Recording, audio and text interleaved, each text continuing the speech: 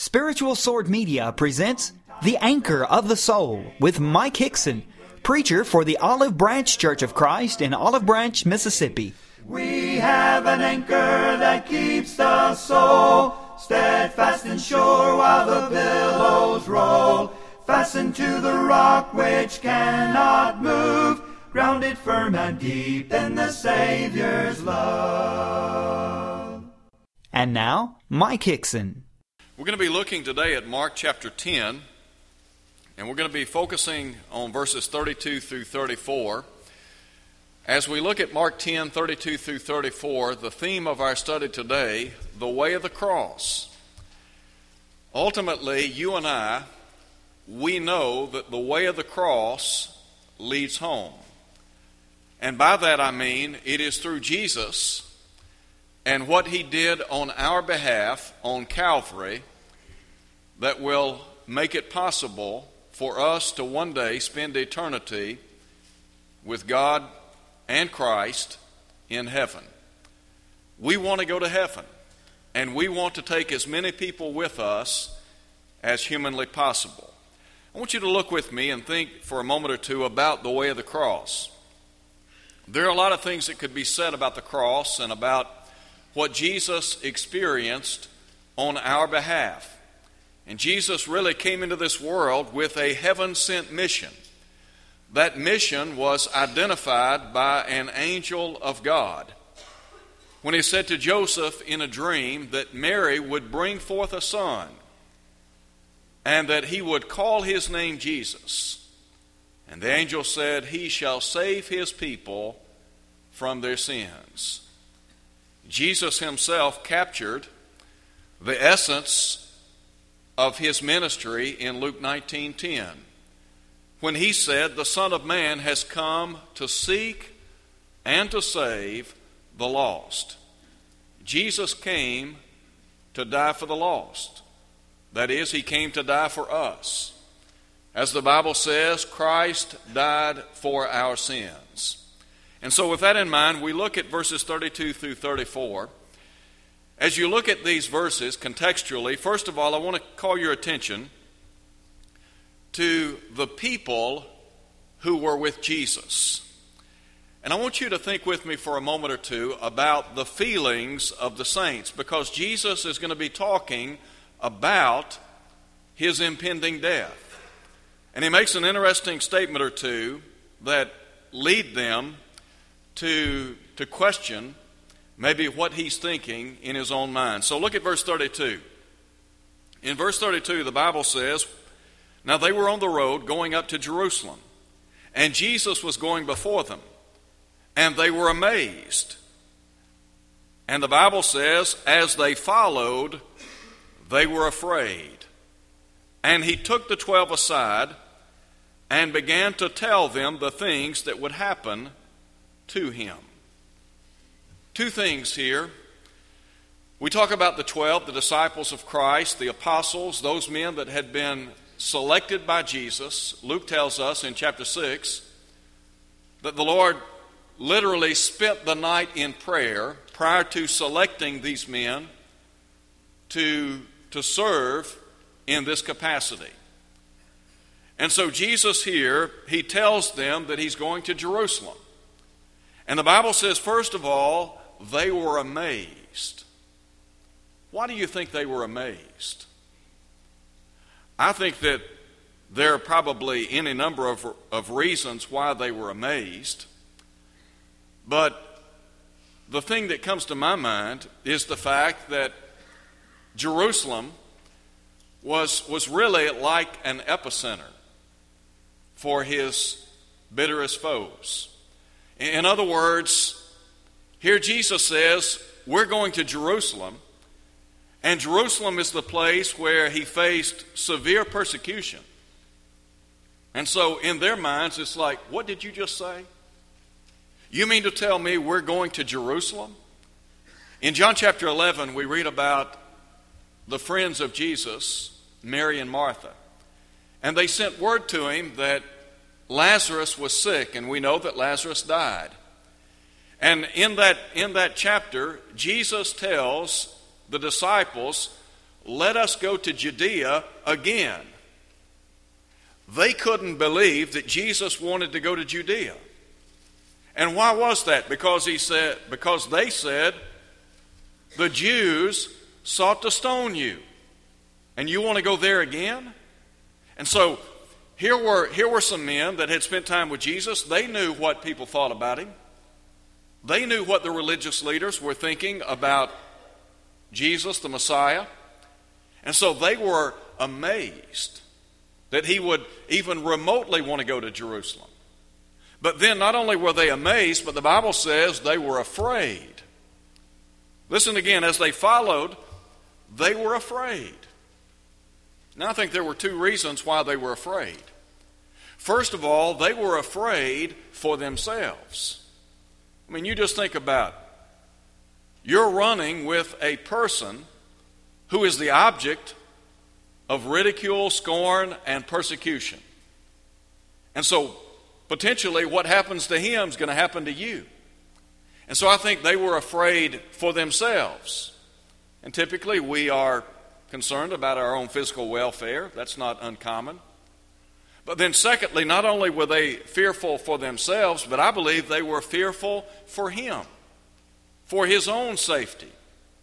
And again, you look at John chapter 11, and the disciples, they said to Jesus, you mean to tell me you're going back to Judea? When the Jews who were in that region, they wanted to stone you? So they feared his own well-being. But now I want you to think with me in the second place as we continue looking at verses 32 through 34. We think about the people who were with Jesus.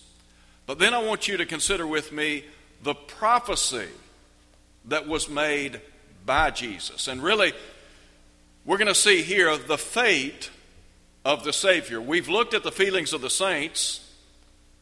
They were amazed and they were afraid. But now we think about the fate of the Savior. What's going to happen to Jesus? Jesus is going to tell them the events that are going to take place when they get to Jerusalem. And so, as we think about that, first of all, let's consider the prophecy of his death. Look again at the latter part of verse 32. Mark tells us he took the 12 aside again and began to tell them the things that would happen to him. Behold, we are going up to Jerusalem, and the Son of Man will be delivered to the chief priest and to the scribes, and they will condemn him to death and to deliver him to the Gentiles. And they will mock him and scourge him and spit on him and kill him. And the third day he will rise again. First of all, the prophecy about his death. Jesus came for what purpose? To die. And when you read the gospel narratives, you see Jesus wrestling with his impending death. I think about when he went to the Garden of Gethsemane and he prayed to God the Father. He said, Father, if it be possible, let this cup pass from me. Nevertheless, not my will, but your will be done. Jesus came to literally give himself as a ransom for our sins. He came to die for us. And so Jesus here is prophetically speaking about his death. In John chapter 2, we read about Jesus performing a miracle in Cana of Galilee. He turned water into wine. A little bit later in that same chapter, Jesus would say, destroy this temple, and in 3 days I will raise it up. What was he talking? He was talking about his death, wasn't he? There are some 3 instances in the book of Matthew that Jesus explicitly talks about his death.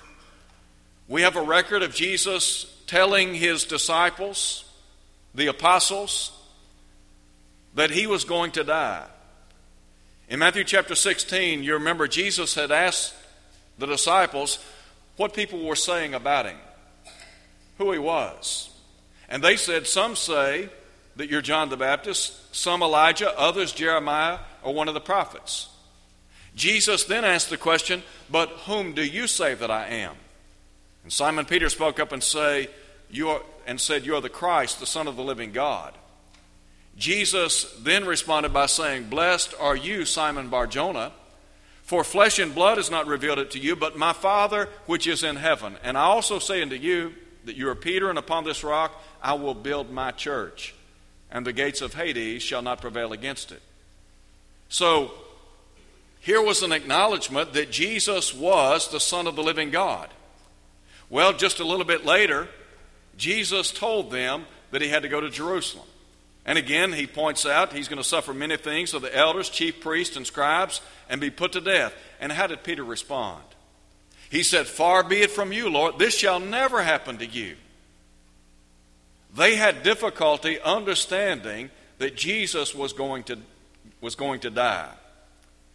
Now, over in Matthew chapter 17, when Jesus again talked about his impending death, in verse 23, the Bible says, and they became exceedingly sorrowful. I'm not sure they understood the full implications of what Jesus was talking about. But at least as he was talking about his death, they were sorrowful. And no doubt they were disturbed by what they heard. Now, if you go back to the Old Testament, all of the Old Testament prophets pointed to the coming of Christ, the Messiah, and his ultimate death. Isaiah chapter 53, a very graphic picture of the suffering servant, of where Jesus would suffer and die for our sins. Now, there's a second thing that Jesus talks about. We talk about the prophecy of his death, but then he specifies the place of his death. Listen, he said, we are going up to Jerusalem. Now, it was just outside the walls of Jerusalem that Jesus would be crucified for the sins of the human family. The Bible tells us in Luke 23, verse 33, when they were come to the place which is called Calvary, there they crucified him. Jesus went to Golgotha.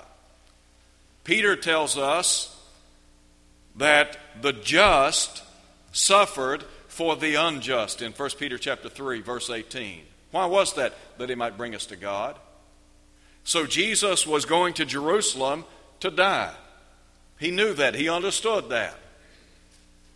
But then also, consider with me, if you would, the people who took part in his death. Listen, if you would, to what Jesus said. Behold, we're going up to Jerusalem, and the Son of Man will be delivered. And then he begins to talk about those who would deliver him up. Now, there were several parties involved in condemning him to death. We think about Judas Iscariot. Can you imagine spending some 3.5 years with Jesus? I think about all of the things that the apostles heard Jesus talk about. On one occasion, Peter said to Jesus, you have the words of life eternal. They heard Jesus talk about so many things, and they had the opportunity to see Jesus for who he really was. And then think about all of the great miracles that the Lord performed in their presence. And then you step back and you think about the actions of Judas Iscariot.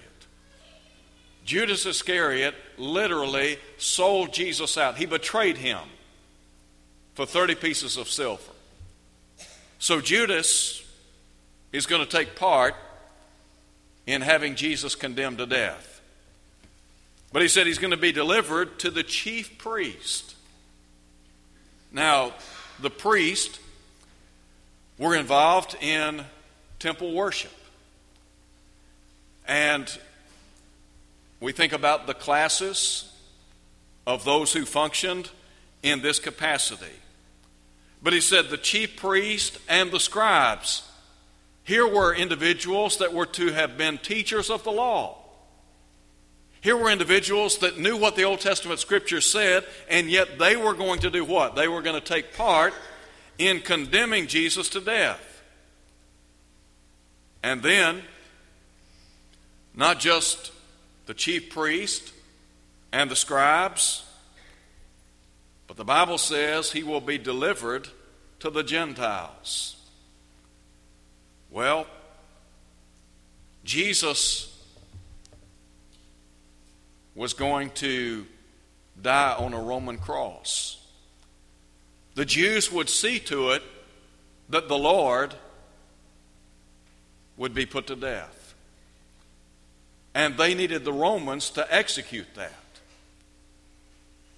Pontius Pilate had the opportunity to see Jesus firsthand, to listen to the accusations that were being hurled his way.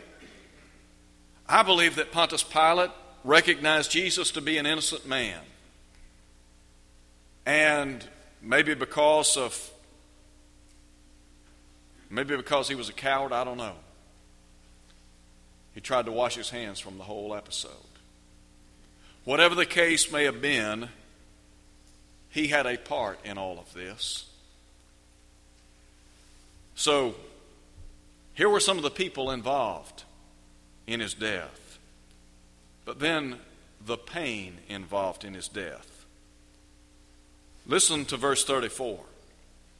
In verse 34, Jesus talks about the things that are going to happen to him. He said, first of all, they will mock him. If you go back and look at Matthew chapter 27, the Bible gives a narration of the events that take place during the trial of Jesus. Now, Matthew tells us that they platted a crown of thorns and placed it on his head. Did they really envision Jesus as a king? Did they really see him as a king? Because crowns are for whom? For kings. Well, they platted a crown of thorns, they placed it on his head. They put on him a scarlet robe.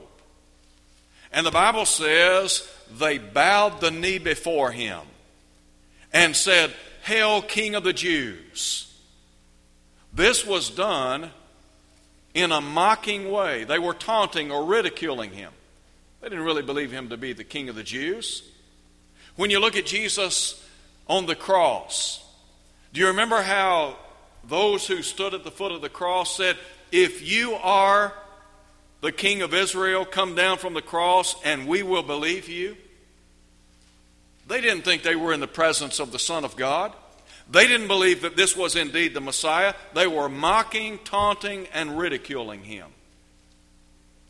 The Bible tells us that they would slap him in the face and say, "Tell us, who is it that hit you?" Jesus said not only would he be mocked, but he would be scourged. I would encourage you sometime in the next few days to go back and read about the Roman scourge. They would strip a man and literally beat him to death. I suspect had we been present when Jesus was scourged, had we known him prior to the scourging, we might not have recognized him. His body would have been a bloody mess. The scourge literally ripped the skin right off of an individual's back and chest. The scourge, and then the Bible says they spit on him. Can you think of anything more humiliating than for one person to spit in the face of another? I remember an individual telling me many years ago, and this man is now deceased, he was a good man. And I think, if I remember correctly, he was in the city of Nashville handing out tracts on one occasion. And I believe he said somebody tried to spit on him. Now that's humiliating. This is Jesus Christ, the Son of God, the one who made the world and all things therein. This is the one who made mankind. the Creator suffering at the hands of His own creation. Jesus said they're going to mock me, they're going to scourge me, they're going to spit on me. And then He said, they'll kill me. Death. How will you die? You ever wondered that? I have often prayed that people will die peacefully. It is my prayer for people who are in terminal situations that they have a peaceful hour to pass into eternity. I understand that there are some deaths that are not peaceful. It would be great to go to bed one night and die in our sleep. But not everybody has that opportunity or luxury. Some people die in very gruesome circumstances.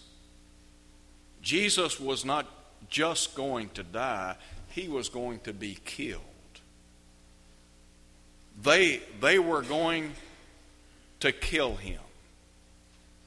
Now, you go back and you think about the events leading up to His crucifixion, the scourging.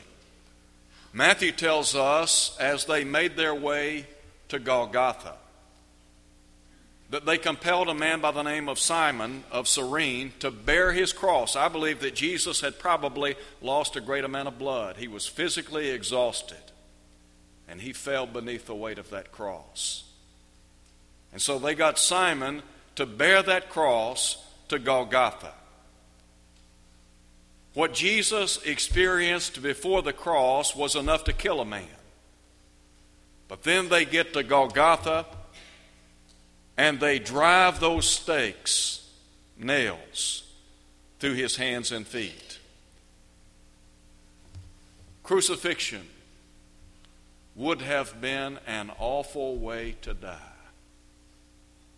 It was a very inhumane way to kill a man. And if you go back and you read history, you'll find that the Romans, they perfected it. They wanted somebody to writhe in agony until death. How'd you like to think that when you come to the end of the road here on planet Earth, you are going to die a horribly agonizing death? I hope that's not the case, but it might be. That's what was before Jesus. But then I want you to note the promise that He makes as it relates to His death. Go back and read again with me. Behold, we're going up to Jerusalem. The Son of Man will be delivered to the chief priests, to the scribes, and they will condemn Him to death and deliver Him to the Gentiles. They will mock Him and scourge Him and spit on Him and kill Him. And the third day He will what? He will rise again. Jesus here is saying, look, they are going to kill me, but I will rise again. What is the significance of the resurrection? I really believe that if the resurrection of Jesus Christ were not true, Christianity would not have a leg to stand on.